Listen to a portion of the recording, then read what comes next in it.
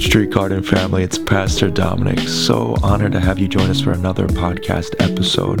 We are hot in the trail of a brand new series called Living from His Presence. There is so much wealth and invaluable truth to be learned in the pursuit and the perpetual habitation of His presence. We pray that today's teaching would bless, encourage, and challenge you in your intimacy and knowledge of Jesus. You can follow us on all social media platforms to stay up to date with our latest content. Enjoy today's message.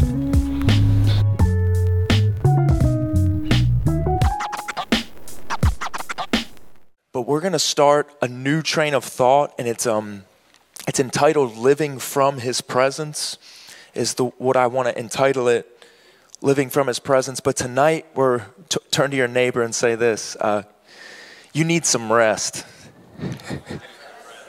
Turn to somebody else and say, you need some rest.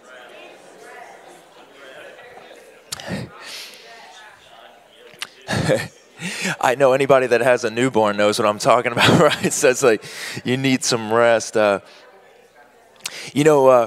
reason we're going to talk about rest tonight, and this is going to be really important, and I know that we have our media team that's helping me out, so I want to actually hit this right away in 1 second. I'll cue you up. Thank you so much for helping out. When we're talking about rest, I want you to realize that I want to set a quick precedent that when God created the earth in Genesis 1, that, it was the 5 days, He's creating everything, and then He makes man on what? The sixth day, okay? He makes man on the sixth day, and then on the seventh day, if you're not familiar with it, He actually sanctified it, and He rested from His work. Everyone say rested. He rested from His work, and He sanctified the day, and He blessed it. What does it mean to sanctify? He made it holy. He made a day holy. Like He was saying that this day, the seventh day, is different from all the other days. And I want you to know, God doesn't rest because He's tired. He rests because He's finished. Do you know there's a difference? That when God rests, He doesn't rest because He's tired. He rests because He's finished. It's just kind of like if you saw a painter painting a portrait. When they're done painting, what do they like to do? They like to stand back and rest and just look at it because the work is done. It's rest, because rest is when you get to enjoy what you've created. Did you know if God created man on the sixth day, that means His first full day as a human, as a created being, was a day of rest?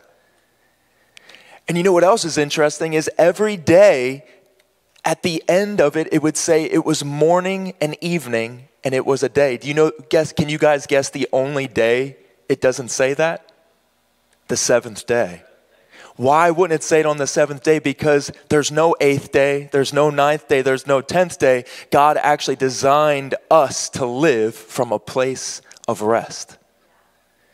And I want to even take it a step further, that if He called it holy, a day of rest, that means that every unholy activity you're involved in is because you're doing it in a place that's not rest.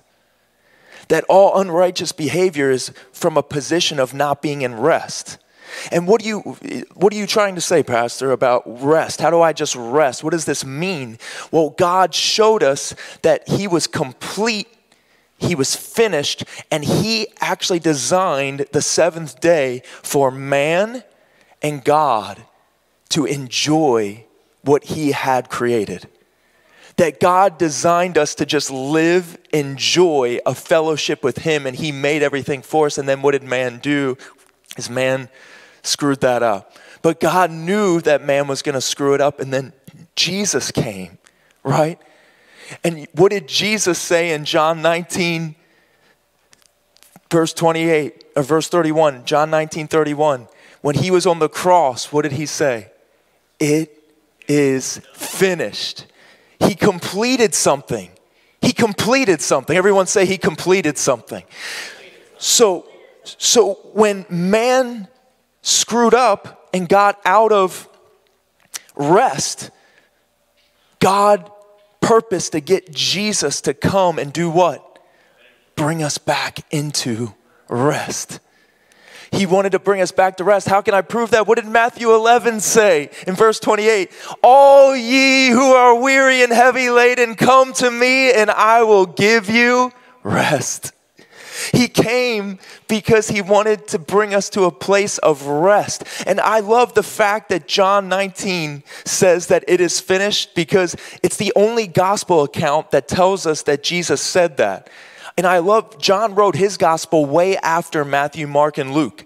So John read Matthew, Mark, and Luke's accounts, and he saw all that they were saying about the cross. And John's like, they didn't say the most monumental statement.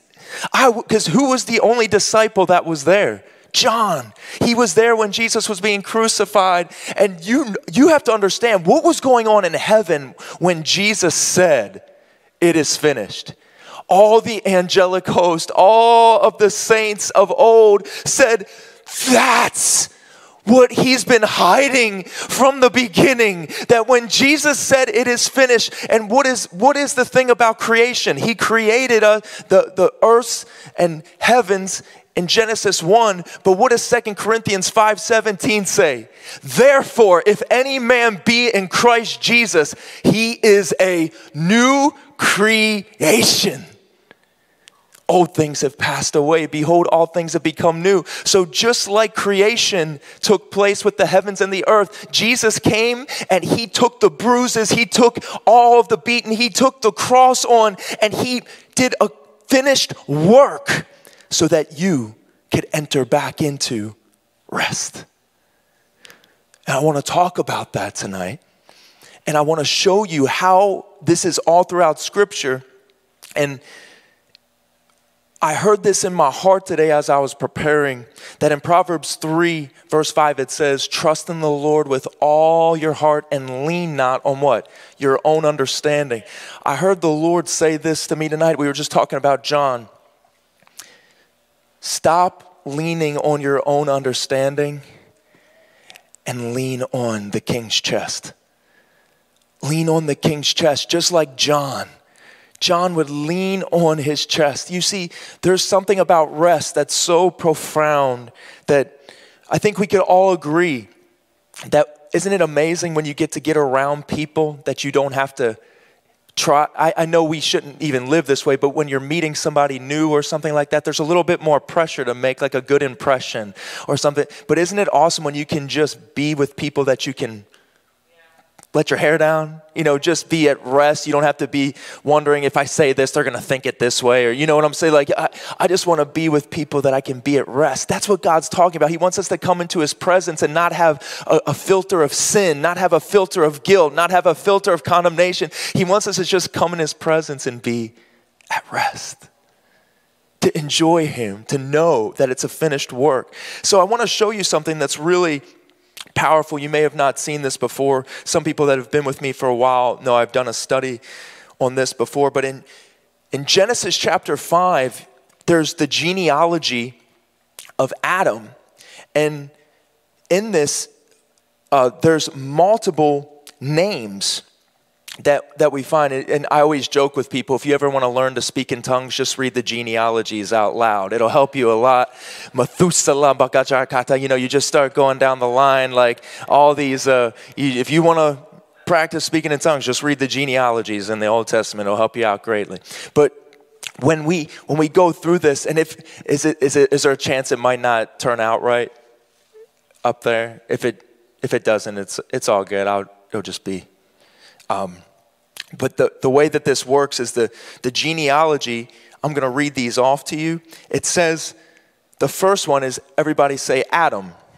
So Adam's the first one, and it's 10 people. So it's Adam, and then the next one is Seth, and then the third one is Enosh, and then the fourth one is Kenan, and then the fifth one is Mahalalel, and then it's 6 is Jared, and then it's 7, which is Enoch, and there we go. It was just up there. Enoch, and then Methuselah, and then Lamech and Noah. So do you see all 10 of these names up there? If you're you can, so this is what all their names mean, and this is the genealogy. Are you ready? So Adam, his name means man. Seth means appointed. Enosh means mortal. Kenan means sorrow. Mahalalel means the blessed God. And then Jared means shall come down. Enoch means teaching. Methuselah means his death shall bring. And Lamech means despairing. And Noah means rest. So do you see, these are 10 people in order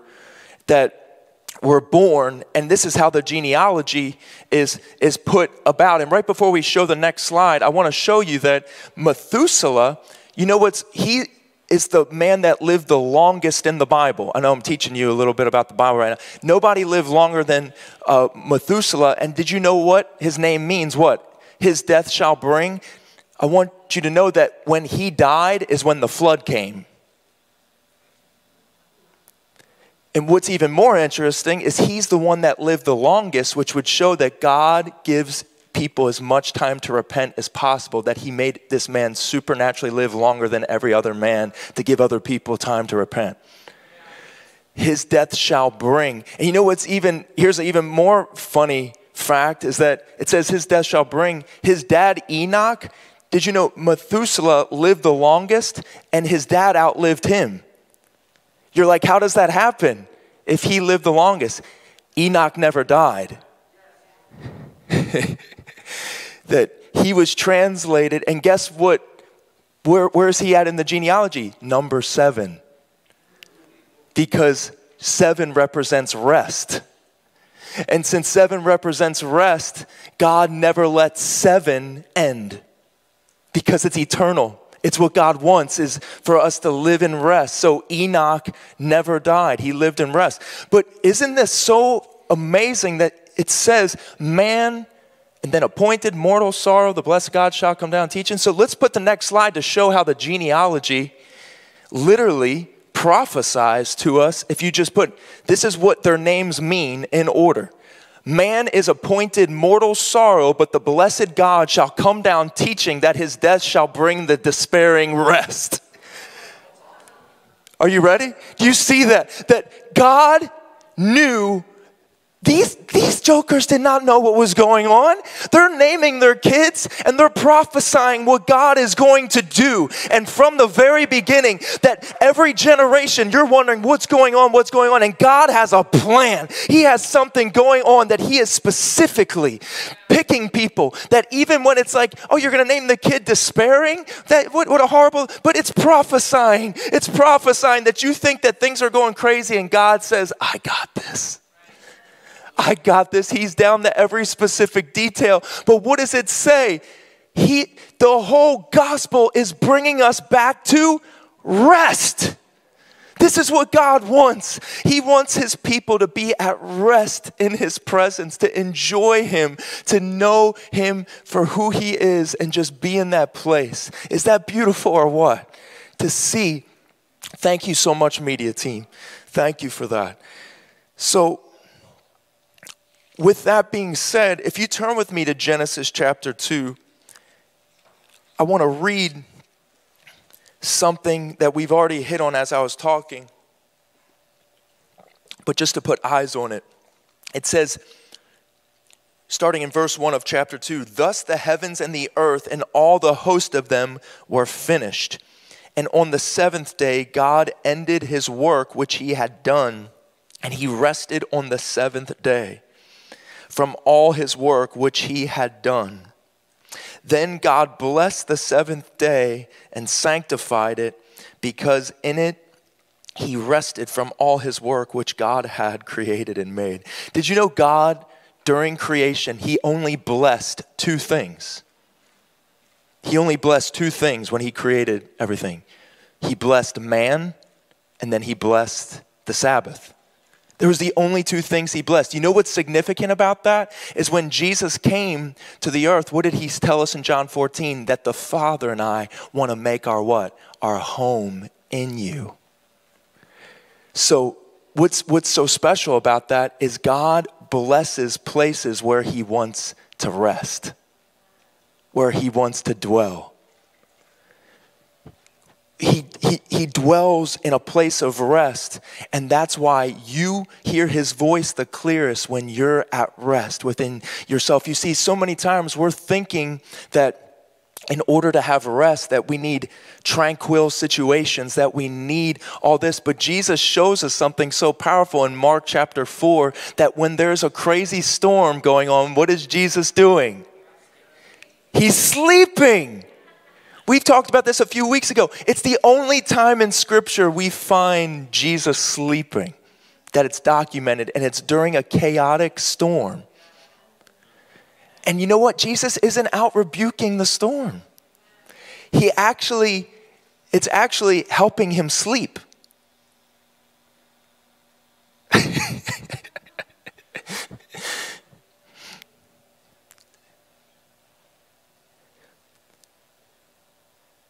I bet a lot of you didn't realize that, the craziness of life is actually an opportunity to know the rest of God.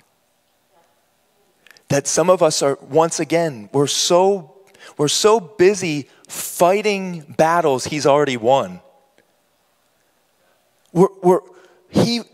And John, and just, you don't have to turn there, but if you're taking notes, John 16:33, which is a verse I know a lot of people know very well, but just to quote it, Jesus says this: "These things I have spoken to you, that in me," everyone say, "in me, you may have peace. In the world you will have tribulation." It's a guarantee. It's a God guarantee that in the world you'll have tribulation. He says, but this is why I'm telling you that in me you can have peace. That when everything's going crazy around you, guess what? In your heart, I made that a new garden. The garden that I made, that I walked with Adam in, and in the cool of the day, you can open up your word, you can get on your hands and knees, and you can have peace with me. You can have a rest with me. Is that beautiful? Everybody in this room has access to it because he's no respecter of person. His blood has made it available that you can come into his presence and rest. And it goes on to say, be of good cheer because I have overcome the world. So when craziness is going on in your life, you have to stare it in the face and say, he already told me we won. He already told me that you can take your best shot. But guess what? I love that Jesus says that we're the light of the world. Did you know he's the light of the world? You know what's amazing about light? You can't touch it. You're untouchable to the enemy because you're the light of the world. He tries to get you all worked up over natural circumstances. He tries to make it seem, but I want you to know that there is a peace and there is a rest that is found with discipline.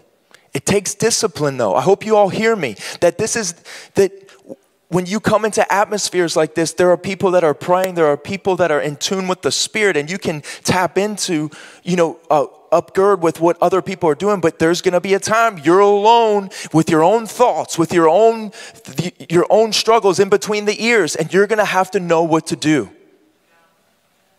The Bible says in Isaiah 26:3, it says, he who keeps his mind stayed on the Lord, he will keep him in perfect peace. He who keeps his mind stayed on the Lord. Did you know you can have your mind on the Lord while you're driving? Do you know why? He'll make you a better driver, and you really should, because we've all seen. There's been a lot of accidents in this church. It's actually true, but if you keep your mind stayed on the Lord, he'll make you better at everything. And when we were reading that genealogy before, what does Noah's name mean? God's grand finale of creation was rest. Isn't that crazy? That, when you go to we just had 4th of July, right? And what does everybody want to see? They're waiting for the grand finale. And God's grand finale is rest. It's like, God, what else are you going to do? What else are you going to do? He's like, enjoy me. enjoy me. And some of you don't compute, but I'm here to tell you that when you start knowing who he is, you start realizing how lame this world is. Come on, can I get a witness that as soon as you get in the presence of God, you're like, what was I doing? Marijuana and cocaine got nothing on Jesus. I'll tell you what, that my most plastered nights they don't even come close to his presence, to what he can do. That the depression, that me trying to even be impressive to people or trying to be this, it's just when you get before him and you realize. It's so freeing. So Isaiah 26:3, this discipline, he who keeps his mind stayed on the Lord. So what is your responsibility? Focus on him, and what does he do? Perfect peace. Sound like a good deal? So next time you don't have peace, if you wouldn't claim it as a definition of perfect, start resting. Start getting your attention on him. When we were talking about Noah, you know another word for rest? Comfort. And remember, what did Jesus say in John 14:26? He says, but the Comforter, the Holy Spirit, whom the Father will send in my name, he will teach you all things and bring to your remembrance all things I said to you. Everybody say, Holy Spirit. The Holy Spirit is our best friend. Anybody that limits the role of the Holy Spirit, you're in for major turbulence and tribulation, and you are not going to do well. The Holy Spirit guides us and helps us. And I want to just give everybody a quick reality check when it comes to dreams and purposes that God has for us. You know, so many times there's people in the room that are like, my dream is to be, this or to be that, and they'll go through careers, or I want to be a singer, or I want to be, a preacher, I want to be a doctor, and all that stuff's great. It's great, but do you think when Noah was growing up, he was like, I really want to build an ark one day. I want to be a great ark builder. Do you think Abraham, when he was a kid, he's like, I really want to sacrifice my son one day? When you're following God, it's so important that you realize that the most triumph act that you do in life might not be the thing that you've really deemed up to be your career or thing. It could be a single act that the Lord has prepared your whole life for. Could be the most signature, noble thing of your life. And that's why we have to be very watchful not to culturalize things and just champion, you do this, do this. No, the thing that we want to champion is you need to hear the voice of God. Because if we all hear the voice of God and play our part, and somebody's got to build an ark, all right, you build that ark, because, that means a flood's coming. It's like, we just do what God's placed in our heart, because when it says that God would bring rest and comfort, what was the rest and comfort? You see, there's always two sides of a coin that we have to realize, that when Noah built the ark and the flood came, Noah saw God's mercy and grace, but everybody that wasn't prepared saw his judgment.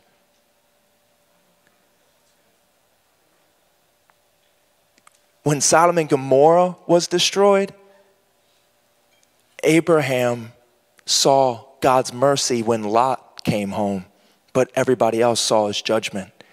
The righteous, when they're resting in God, you're going to see a lot of things happen around you that just don't seem, wow, why did that happen? Why did that happen? You just have to know it's so important that you know that you have a covenant with the King of Kings and the Lord of Lords, and there's going to be shots fired from the enemy. There's going to be things going on, but you and your house are going to rest in his presence.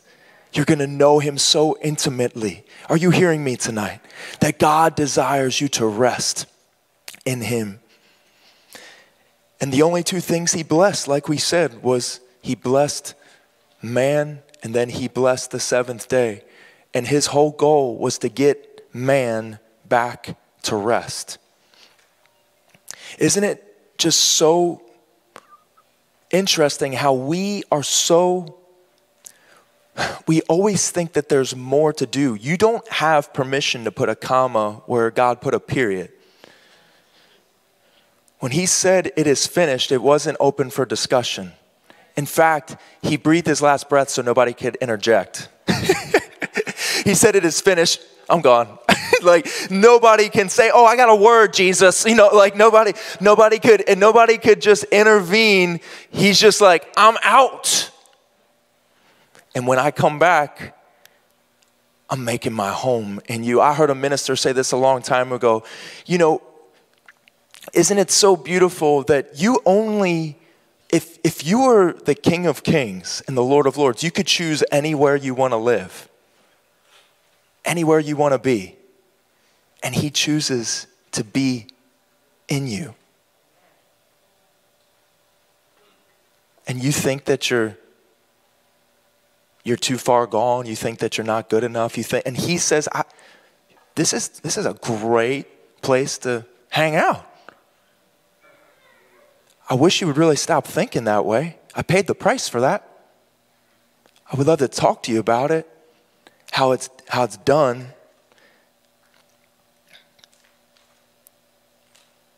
We got to start really living from done instead of only cutting the word in half, right? Do. So many want to do, but the do will come from the done. You'll do works for the Lord. There'll be fruit in that. But is that helping people tonight? Yes. I want you to turn to Genesis 6 while you're right there, just to read about Noah. As you're turning there, my wife can attest to this way more than me, but in Hebrews chapter 4, verse 13, it says that we are to actually labor into rest. Isn't that crazy? You know why my wife can attest to this more? Has anybody tried to get a newborn to sleep? A baby to sleep?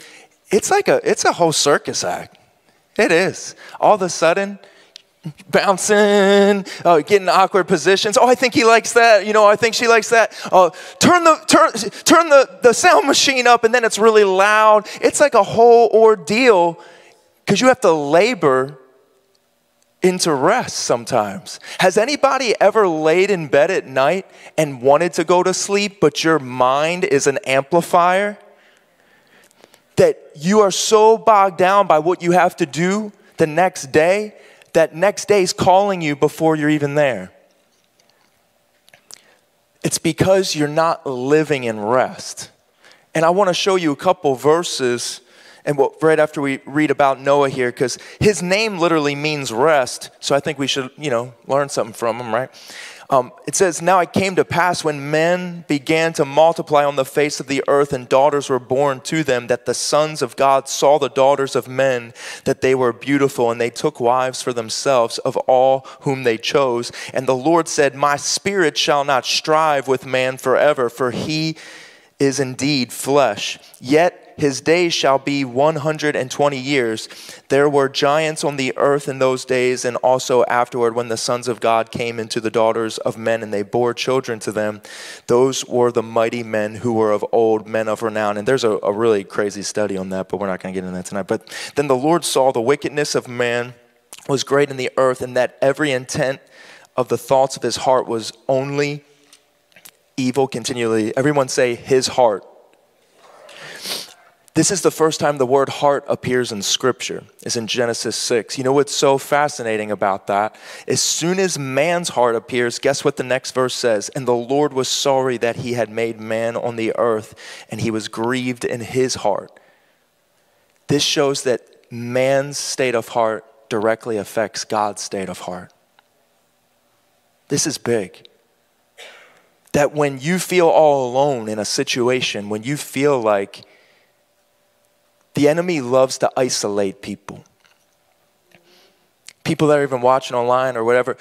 This happens all the time, and I want to get practical real quick. Sometimes you could be like, you know what, I just don't feel like going to church tonight. And I'm not just saying church alone, but church is big because it's accountability. It's where the Spirit of God rests on his people. You know, you can have private moments, and that's every day, and that's powerful. But there's something important. The Bible says to not forsake the fellowship of the brethren, so stop doing it. But the one thing that you need to realize is what will happen is I'll just take off one night, I won't go, and then guess what happens? Next week, something comes up at work. You're not able to be there 2 weeks in a row. Then the next thing, you're not there for a month, and then guess what? You're training yourself that it's not a big deal. And the enemy starts creeping in, and he isolates you like a sheep, and he's about to devour you because he knows if you're getting away from the pack that you'll feel, I'm not even joking. Jackie and I can testify that there's been people in the past that we've known, and if you've done this to us, I apologize, but we've had people that, you know, would stop coming to a place we were ministering at or going for a little while, and we would see them in a parking lot somewhere, and we would say, hey, how's it going? And they would run away from us because they felt condemned. And I'm just like, I love you, bro. Like if anybody knows me, they would know, like, why is somebody running from? Like, what is going on? Like, I literally love you, man, like, as you're running away. Jesus loves you. But people get so condemned and they don't want to face, they don't even want to deal with coming up with an excuse or whatever, and there's no condemnation, just we love you, but the enemy gets in people's heads and tries to isolate them from rest. But Psalm 23 says that the Lord is my shepherd and I shall not lack. And what does he do? He leads me into green pastures and he leads me beside still waters and it restores my soul. Why does he lead you beside a still water? So you see your reflection. And guess what else you see in the reflection? You see him because he's leading you. Yeah. We talked about this at the men's group. Did you know in this room you've never seen yourself with your own eyes? You've trusted a reflection your whole life. You've never seen yourself with your own eyes. Did you know what the Bible is?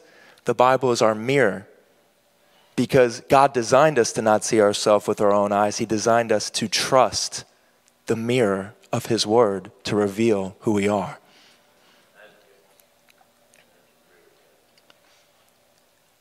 Jesus is who's in the mirror. And when you wake up, what do you do in a mirror when you wake up in the morning? You're like, oh man, I got some eye crust pies. You know, I'm talking about the eye crust pies. You like wake up and it looks like there's like bugs. No, I'm just playing. You're like, what's wrong with you? Like, Jackie wakes up horror movies. But eye crust pies, you know, you make sure there's not a boogie hanging from your nose. You know, you make sure your hair's done. You know, you go to Fade Away Barber and get cleaned up. Shout out to Nate. But it's just but you get some things together, right, in a mirror. So what happens when you read the word in the morning? It should be like, oh, I need to get this together because this is who I really am. This is what I know I'm supposed to look like. And you get the mirror of the word. You find rest in his image. You find rest in him. That when you feel like you're less than, you look at him so he empowers you to be who you're called to be. God does his best work when you're at rest. Did you know Adam, when God brought Eve into Adam's life, Adam's greatest blessing, guess what? God put a deep sleep upon him and brought Eve because God does his best work when you're at rest.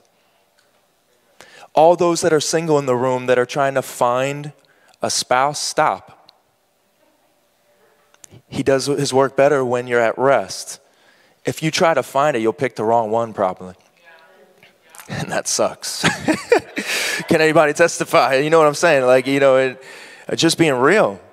That's a big decision. You got to make sure that you're in a place of rest, that you're in a place of, and that's why you want to make sure, that's what's so beautiful about a body that loves the Lord, that people are focused on Jesus and then the Lord reveals, the Lord does the work when you're at rest. But when you're anxious, and let me read a couple verses to you.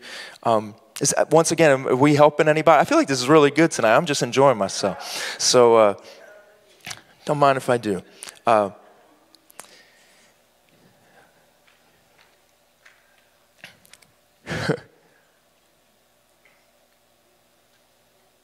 Let me share just a few more thoughts with these scriptures.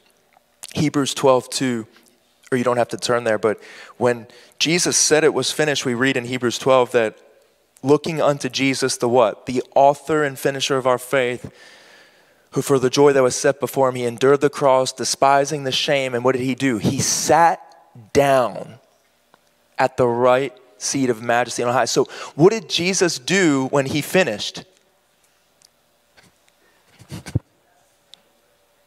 What did he do?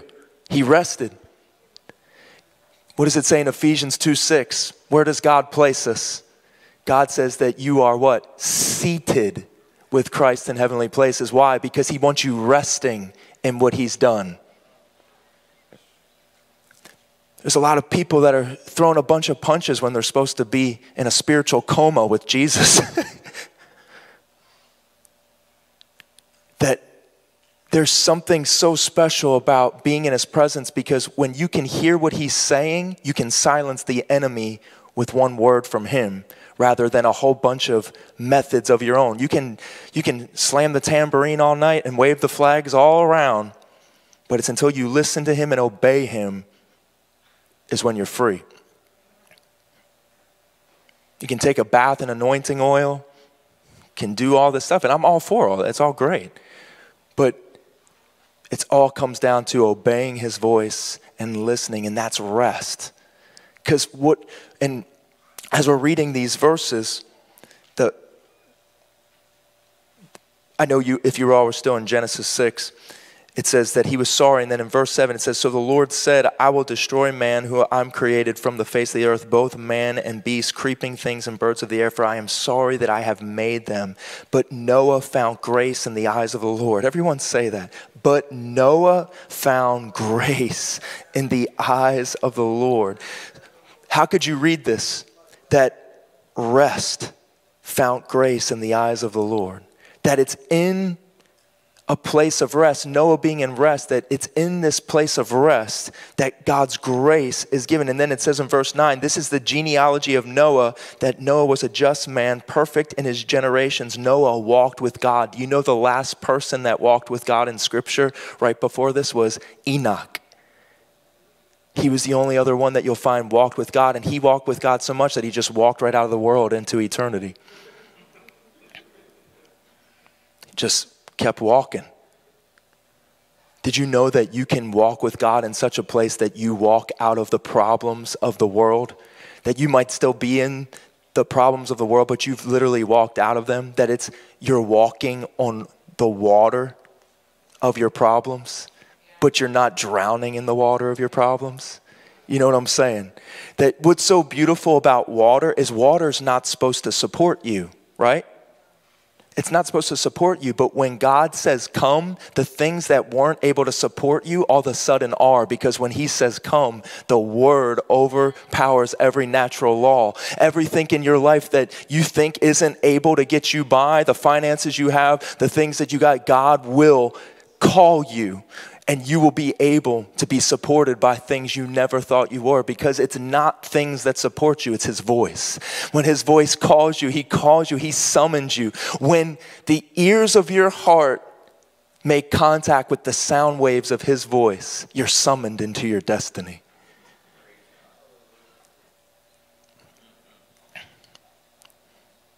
Matthew 11 again, verse 28 through 30. Just hear, close your eyes as I read this to you. Come to me. Come to me. I can see Jesus just saying this with the most inviting face. Come to me. Come to me. What? Open your eyes. I want to show you something. My beautiful wife, come here. If Jackie and I are just walking, like walk next to me, you see, we can be walking, we can be with each other, we could even be talking, but if she turns to me and says, come to me, I would be like, what's going on? It would be an embrace, you know, and when you're married, do you know how much a hug means?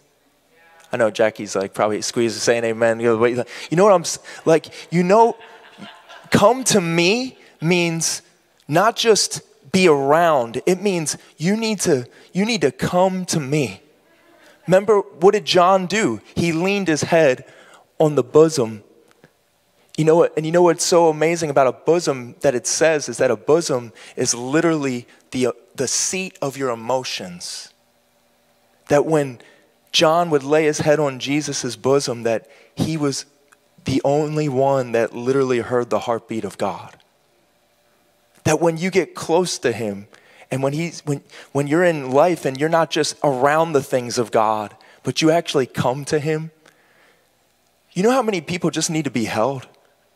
You know, thank you, honey. So many times there's people that are in prayer and like they're doing so much in prayer and going through things they've taught. Now, I'm all for intercessory prayer. I'm all for, tearing strongholds down. I'm all for it. Like, go for it. Let's do it. Like, I heard Bill Johnson say this one time and it really impacted me. He said that God sometimes gets you to act in authority by revealing something that we need to go after together. But then the next week, he'll get you to receive something to reveal your identity as a child. So he's either trying to show your authority as a warrior or he's trying to show your identity as a child. And he says, I don't know what to tell you, so just try both and see which one works.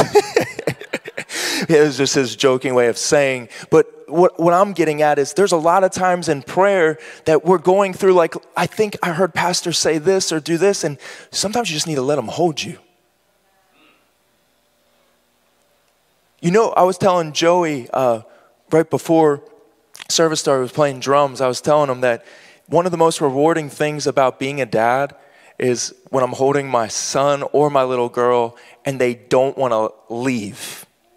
That's like my favorite thing. And since my little boy, he just sleeps a lot, it's awesome. He'll just like rest on my chest and it's so good. My little girl, it's a little fight sometimes now, but I enjoy when she just wants to be held. How much more does God want to hold you when you're in your prayer time? Like you're like trying to act like a macho man or a macho woman with all your stuff. And he's just like, can I hold you? You actually sound like you're a little tightly wound right now. You're like really going to town on a bunch of things and I just really want to hold you. I know you're probably thinking, this isn't how God is. God is a lover. He's a father. He wants to be known as a father, and he wants to hold you because he wants to bring you to a place of rest.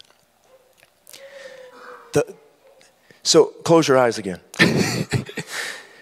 Come to me, all you who labor and are heavy laden, and I will give you rest. With your eyes closed, you're saying, Pastor, I want this rest. How do I get this rest? He already invited you. How do you get rest? You come to him. You go to him. What does that look like? That means you can open your eyes. How can you come to him? You go to the Word. Jesus is the Word. Come to the Word, and the Word will give you rest. It'll reveal promises. You can shut the door, as it says in Matthew 6, shut the door to a room or to the office. Get alone with Jesus. Some people, it might be so crazy at home, you might need to go in your car and just shut the door. Some people might be at a place they don't have a car, don't have a home. You get in the wilderness.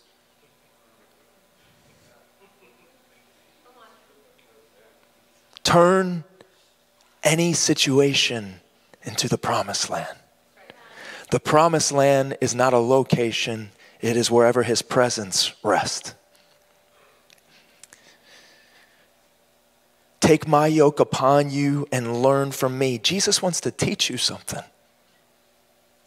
I am gentle and lowly in heart. What? Why don't you teach me how to throw stars up in the sky? I will. I'm gentle. And I'm so humble. Don't sound humble. It sounds like you're bragging about it. No, but he's humble. He didn't come to show us he didn't come to show us that you need to be humble. He came to show us he is humble. That's so beautiful. And he says, you will find what? Rest for your souls. There's people in this room, that's why we did that altar call. Do you know there's so many people that are living in torment with their thoughts and what other people have said about them? There's people in this room that somebody said something about you years ago, or it could have been recently and it's been going off in your head. Like you could have did something wrong at work and somebody said something that wasn't a big deal at the moment, and later you're like, wow, I really do suck at that, or I really am a fail. You don't realize what people go through and what's going on in their mind, what spouses had said and they haven't even directed. There might be in this room, in marriages, there might be certain comments that get said that actually affect you, and it might be a conversation you need to have in the presence of the Lord. Just say, you know what, that really bothers me when you say that. I know you might not mean it, but you know what, I'm just being real. You be vulnerable and get free and get rest in his presence.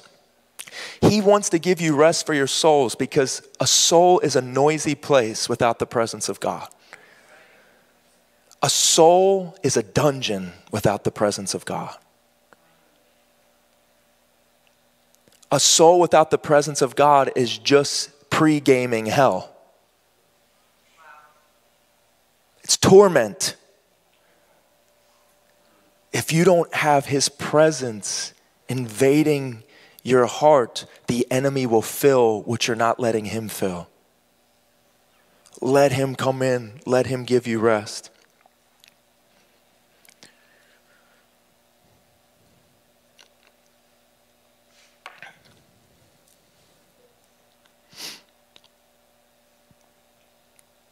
Thank you, Lord. Worship team, you can come up. I just want to read one last thing. In Matthew 12, right after Jesus does Matthew 11, where we just talked about, he says, come to me and I will give you rest. In the very next chapter, you'll find a similar theme by the Pharisees. They always got mad at Jesus when he healed people on the Sabbath day. Isn't that so ridiculous? They would get mad at him for restoring people on the Sabbath day. And what's amazing about the word restore, everybody? What's the first 4 letters of restore? Rest. Restoration is bringing you back to rest. And when you see that in Matthew 12, right after Jesus is having a heated discussion with the Pharisees, it says in verse 9, he had departed from there and went into their synagogue, and behold, there was a man who had a withered hand. Everyone say withered hand. And they asked him, saying, is it lawful to heal on the Sabbath, that they might accuse him? Then he said to them, what man is there among you who has one sheep, and if it falls into a pit on the Sabbath, will not lay hold of it and lift it out? Of how much more value then is a man than a sheep? Therefore it is lawful to do good on the Sabbath. Then he said to the man, stretch out your hand. Everyone say, stretch out your hand. So on the Sabbath day, what is Jesus purposefully doing? He's restoring people on the Sabbath to show that in a place that I destined for there to be rest, there's now going to be perpetual rest. You know why this is so good? Because when Jesus does at the very beginning, when he says that the Spirit of the Lord is upon me because he's anointed me to preach the good news. Do you know one of the last statements? He says, I've come to preach the year of Jubilee. You know what he was saying is, I'm preaching the year of Jubilee because when Jubilee happens, all debts are forgiven and you're brought to a place of perpetual rest. So this man, what did we just say? How do you get restored? Where does rest come? When you come to Jesus. And on this day that people are thinking they're not supposed to work or move, what does Jesus do? He tells this man to what? Stretch out his hand. Tonight, there's people in this room, you need to stretch out your hand. You need to stretch out your situation. You need to stretch out and say that, Lord, I want this rest that I hear about tonight. I know that in between the ears, in my heart and soul, it's been tireless and toil. I know there's people in this room, and I know we did an altar call earlier for that. If you would just bow your heads.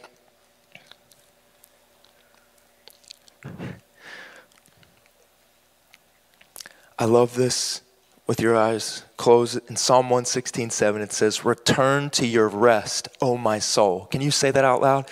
Return to your rest, O my soul. You see, what is David doing? He's telling his soul what to do. He's telling his soul that you're going to return to rest. You're going to rest in the presence. And then it goes on to say, for the Lord has dealt bountifully with you. Why does he want you to return to rest? Because tell your soul to return to the place, because God has already paid the price for you to fully enjoy his presence. He's already made it so bountiful for you. Just come to me and I'll give you that rest. So